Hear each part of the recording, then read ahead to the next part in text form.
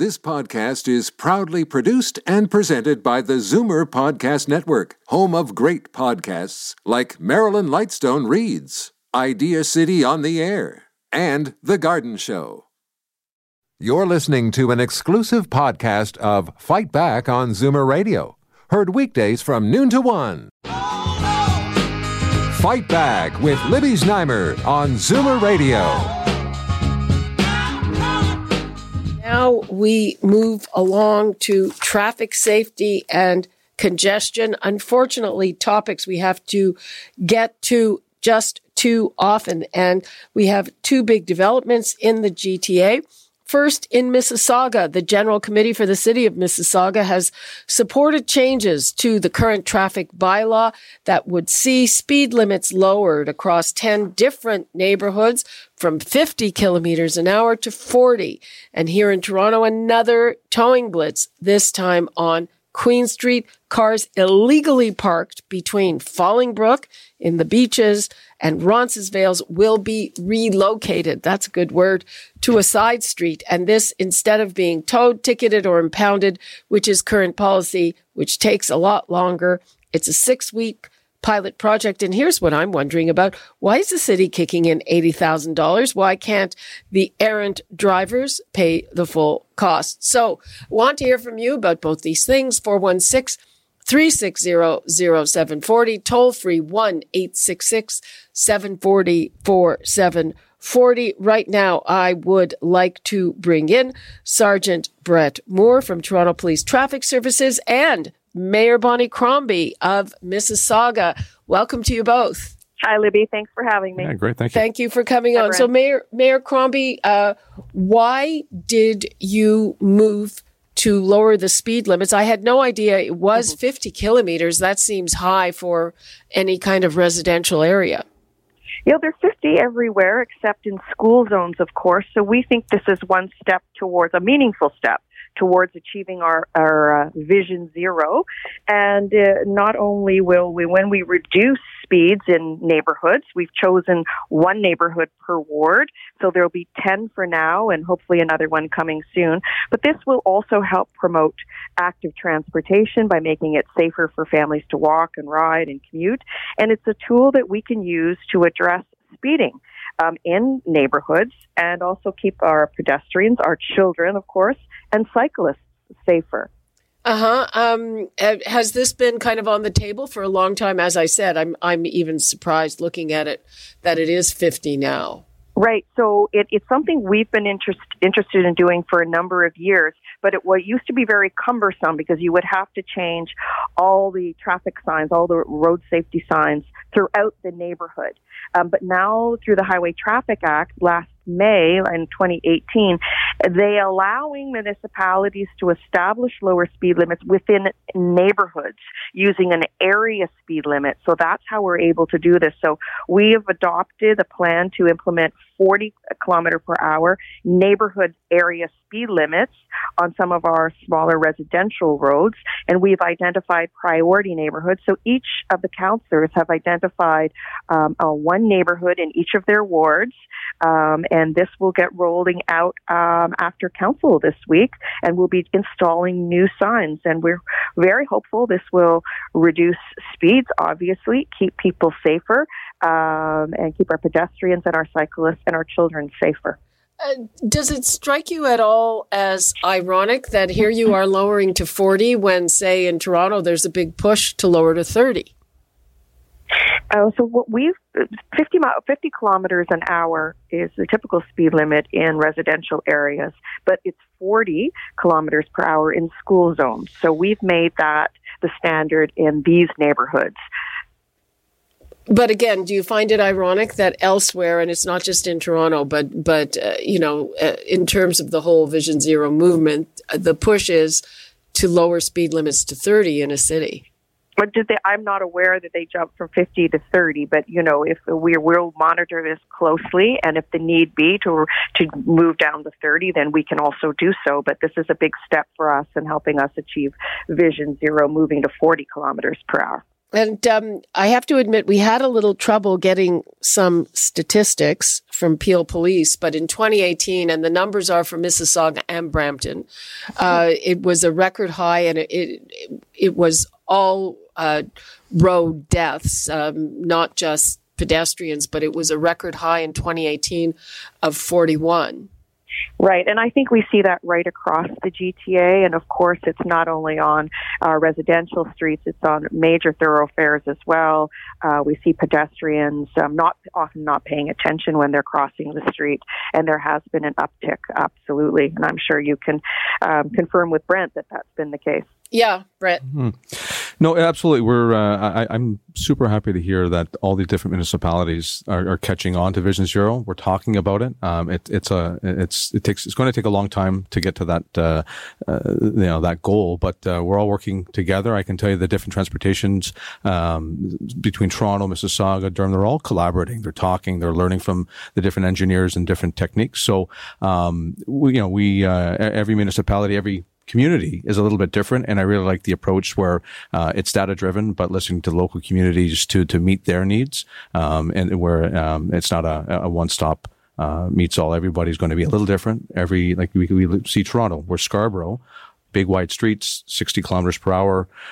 Sometime this year, you're going to see 250. The city and Toronto Transportation are lowering 250 speed limits in Toronto down by 10 kilometers per hour. And that's just a start.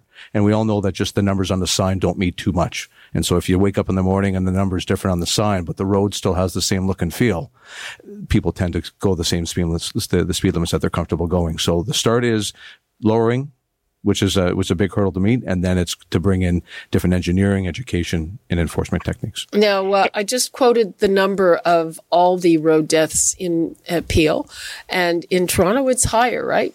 If they are, yes, and I can tell you where we are now in Toronto. We're seeing almost 75% of the people killed in Toronto on our roads have been vulnerable, whether you're a motorcyclist, a pedestrian, or whatnot. And again, I always, when I get the chance to talk about it, just to remind people, we throw these numbers around like just that, numbers. Every one of these is a victim of family, and we're, us more than most have to deal, connect, and communicate with families and victims of these crimes. And so definitely we have a long way to go, and it's super important that it's not just about enforcement. It's not just one thing. It's not just engineering. It's a whole holistic collaboration, and it's going to take a lot of work and energy to get those numbers down consistently, not just year over year, because statistics are really easy to compare from one year to the next. But it's when you string them together and see a long sort of consistent trend happening, and that's what we're working towards. Okay, Mayor Crombie, I know you have to go. What would you like to leave us with on this? Be cautious, slow down in neighborhoods. I think this is very significant. It's a big step towards our Vision Zero plan that we adopted back in early 2018. And I think it's very worthwhile that we can reduce the speed in the entire neighborhood of each ward, not just a single street. So Okay. Slow down and be careful. Okay, thank you so much, Mayor Bonnie Thank you for having Crombie. me. Okay, before we move along a bit, let us take a call from Alex in East York. Hello, Alex. Hey, Libby. Just if I can comment on a couple of things here. About the lower speed limits. This is not just people grabbing numbers out of the air. This is the result of several coroner's inquests into children and pedestrians who've been killed on city streets. And they make perfect sense. And I think a part of the problem we're going to have with it is the resources of the police. They don't have the proper enforcement resources. They honestly don't. And this feathers into the next thing with the Queen Street towing. It's great. It's a good idea in principle. Good luck finding spare parking spots on the beaches. But here's the problem and why it's costing so much money. The police service is having to pay the towing companies, and rightly so, to move the vehicles. So we're talking a police service that is already crying poor when it comes to budget and resources. And I'm saying they're wrong that way. And now they're going to be taking more resources and putting them to this. So this is taxpayers' money that's going to be used. They could be used for enforcement to move these vehicles.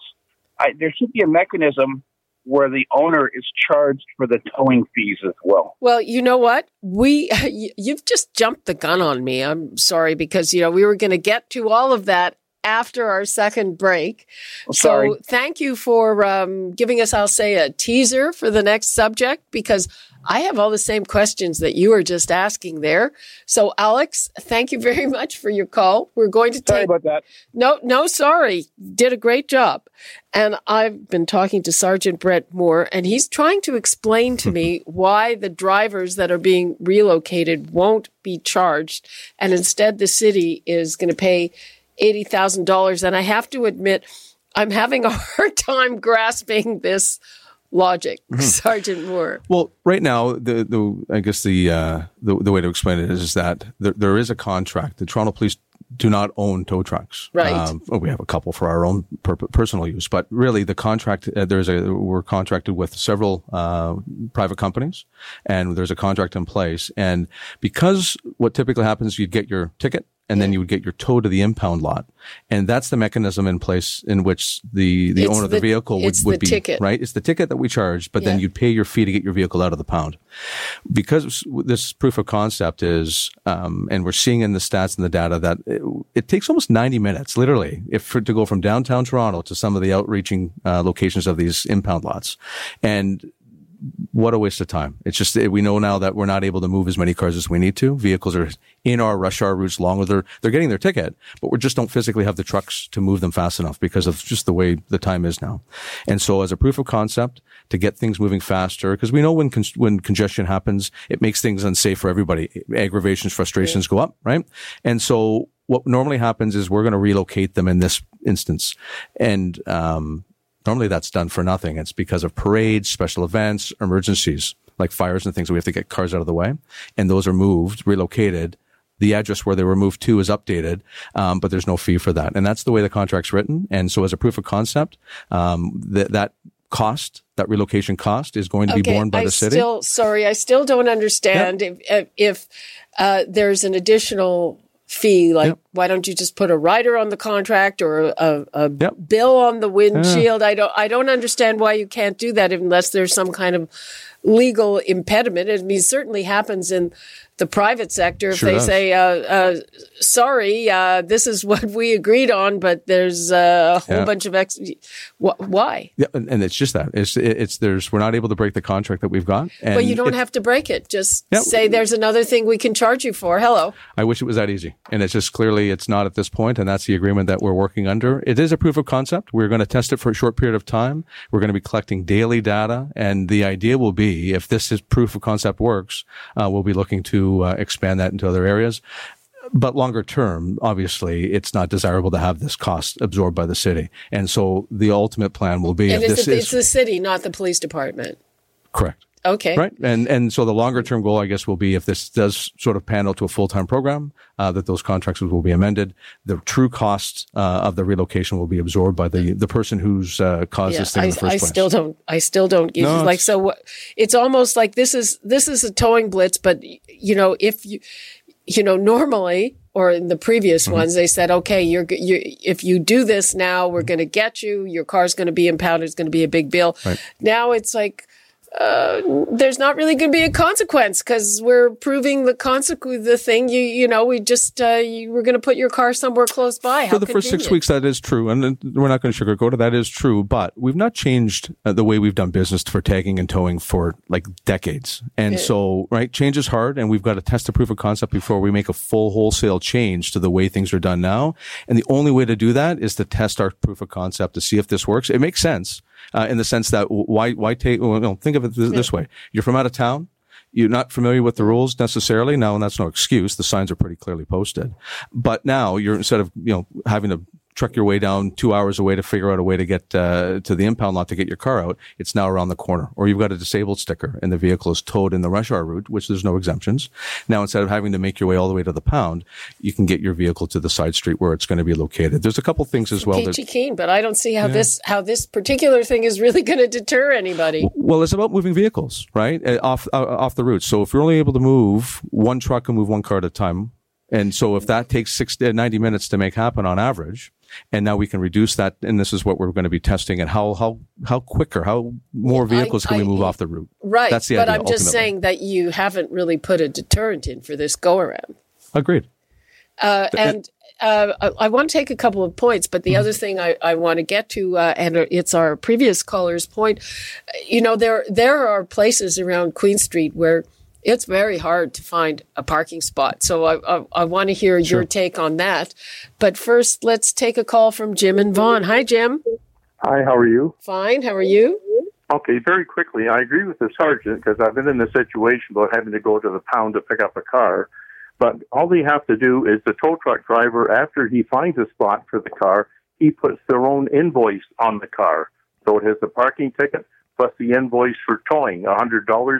That would be more of a deterrent. And again, not high enough. Yeah, fair. No, fair. Thanks, Jim, for your call. Then, whichever it takes. Okay, I hear. I'm gonna let you go and let Sergeant respond to you. Yeah, and we're listening to all these things, and that's all part of the conversation. That's why we're opening it up and wanting to listen to people. And we know that there's people sort of talking on both sides of this, saying, well, why not just bill it back?